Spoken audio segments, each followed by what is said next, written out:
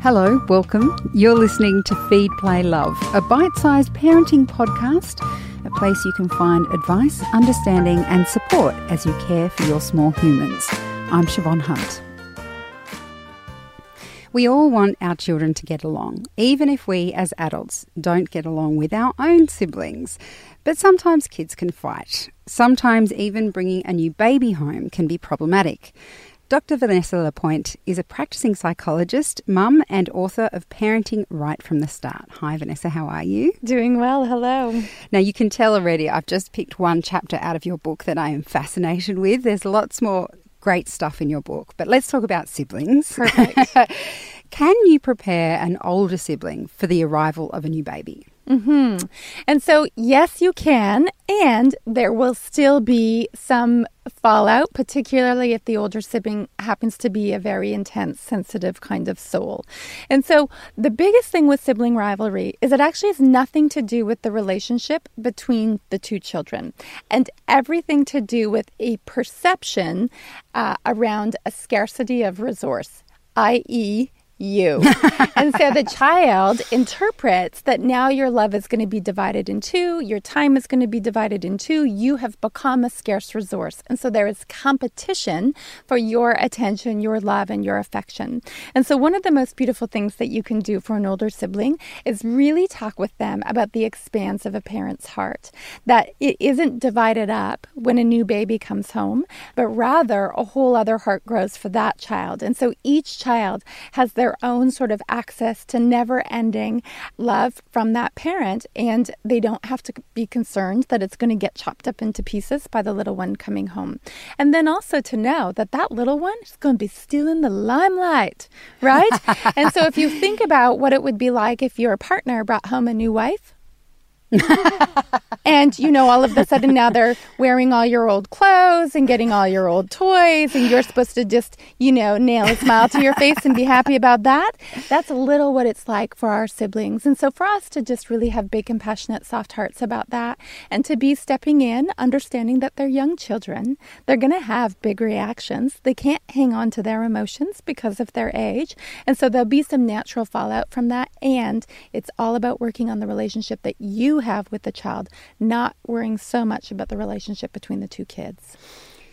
So that can be quite challenging if your children are close together in age. And I'm not even saying a year apart, even if they're 2.5 years apart. It can be challenging to try and split that attention in a way because you have a demanding newborn and possibly a toddler who is into everything and all over you. How do you manage that balance as a parent? I think 3 things. First of all, I think you make your peace with the reality of that. The reality of that is, there's going to be less of you to go around, and it doesn't make you a less than parent. That's just how life goes. And part of the gift to your older child is that they have to learn a little bit of adaptation in all of that. And that's a beautiful thing for our kids to get on the ground very young. The second thing is to know that you were never meant to go this alone. And so you're supposed to have a village. You're supposed to be able to rely on other people. You're supposed to, if we look at how we used to raise our children in generations past, there were tribes and villages and people holding parents up on pedestals so that parents could really step in and do their job.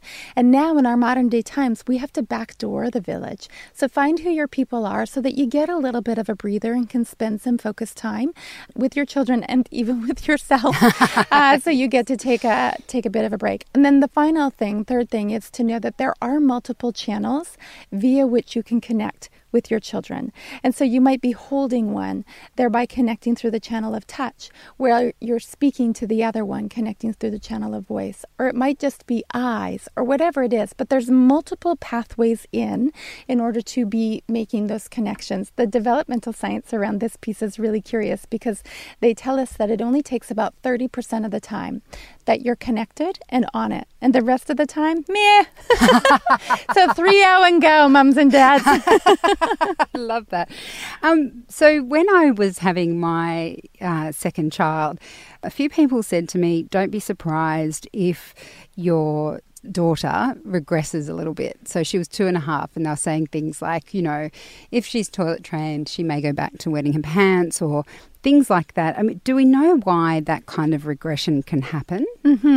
So the developmental domains, and by which I mean like all of the different areas that a child is growing in, including emotional development, are highly interconnected.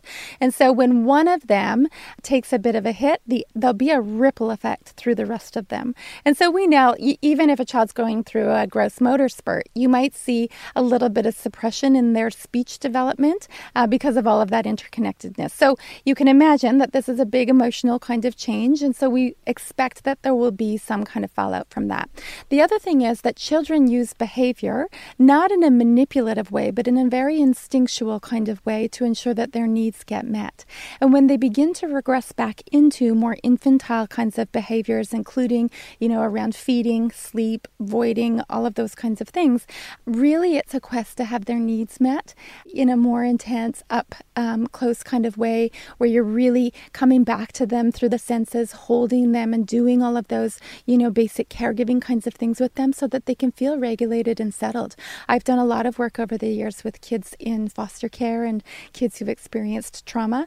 And similarly, they often, especially when they land with a safe caregiver, will really regress. And even 8-9-year-old children who need to be rocked and fed just like little babies do. And so regression of that nature always is coming back to the person that we love and know the best and telling them we need a little top up here because we're feeling a little empty on our coping reserves. So not to be unsettled by that, to in fact even expect it, to respond to it with kindness and gentleness, and you'll see that it'll pass in good time.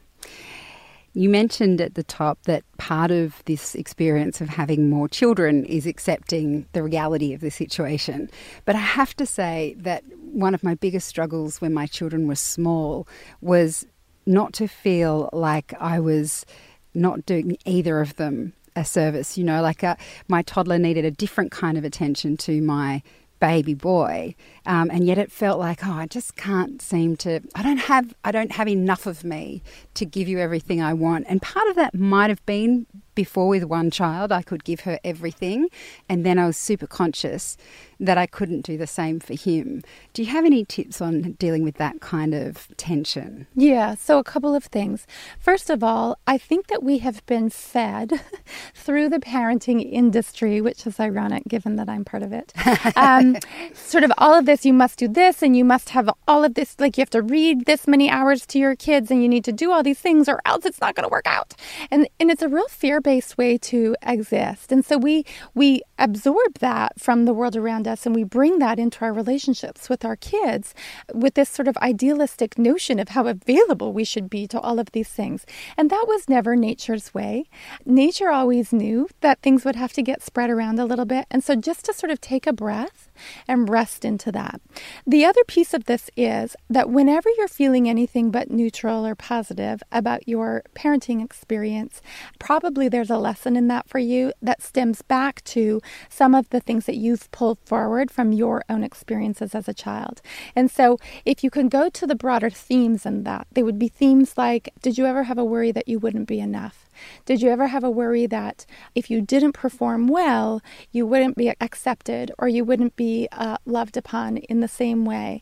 And so those kinds of programs or narratives get written upon our very souls when we're children, often by really well-intentioned, beautiful, heart-centric adults, and we bring them forward. And then we step back into the intimate space of the parent-child relationship, but this time as the parent, and we're like, why am I feeling all these horrible things? And so to really sort of understand that it comes from another time and another place, and it's just the current situation that's bringing that up in you, and now you get to say hello to it and do a little bit of work on those pieces. So we've talked a lot about when children are small and a new baby comes home, but I'm sure if there are any parents listening who have older children, sibling rivalry is possibly more common than not. I certainly don't have unicorn children who don't fight.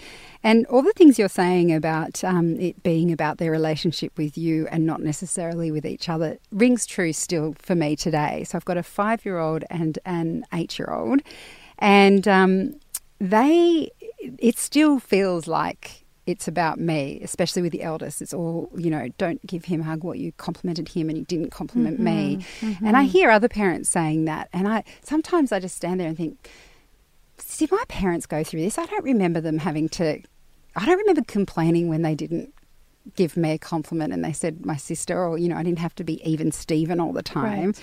Is this a product of our times, or is this still kind of part of that experience that started when her little brother came along? It's probably a little bit of both. When the little brother comes along, of course, there's going to be a disturbance in the field, and she's going to spend a long time, several years, adjusting to that disturbance. And remember, that's not all bad. We don't actually want for our children's journey through life to be constantly sunshine and roses, because where there's no challenge, there's no growth. And so it's okay for them to have to struggle with that a little bit. The other piece of it is that I think we have become increasingly sensitive to making sure that we do right by our kids. So then when we hear our children saying those things, we have a stronger reaction to it because we have more concern about it in terms of not doing the right thing or having it go sideways for them. And so we don't have to fix any of it. We step in, we say, yeah, I get how you could feel that I was leaving you out. Tell me more about that. Sometimes it's really hard to be a big sister, isn't it? See, I'm not fixing any of it. All I'm doing is seeing you and hearing you for the very one that you are in that moment. And when we can increasingly do that, then the relationship is fortified. And so you don't have to make it go away. You just have to honor it for what it is and understand that kids are going to be kids, siblings or not. They're going to sort of struggle with the relationship and struggle with respecting each other's boundaries and all of those kinds of things. And so is it sibling rivalry, or is it more so that they're just the available human on who I'm going to try out these life lessons? Excellent. Vanessa, thank you so much for your time today. Thank you. That's Dr. Vanessa Lapointe, and she is the author of Parenting Right from the Start. It's her latest book, and we'll put links in the notes of this episode. Feed, Play, Love is a babyology podcast produced and presented by me, Siobhan Hunt.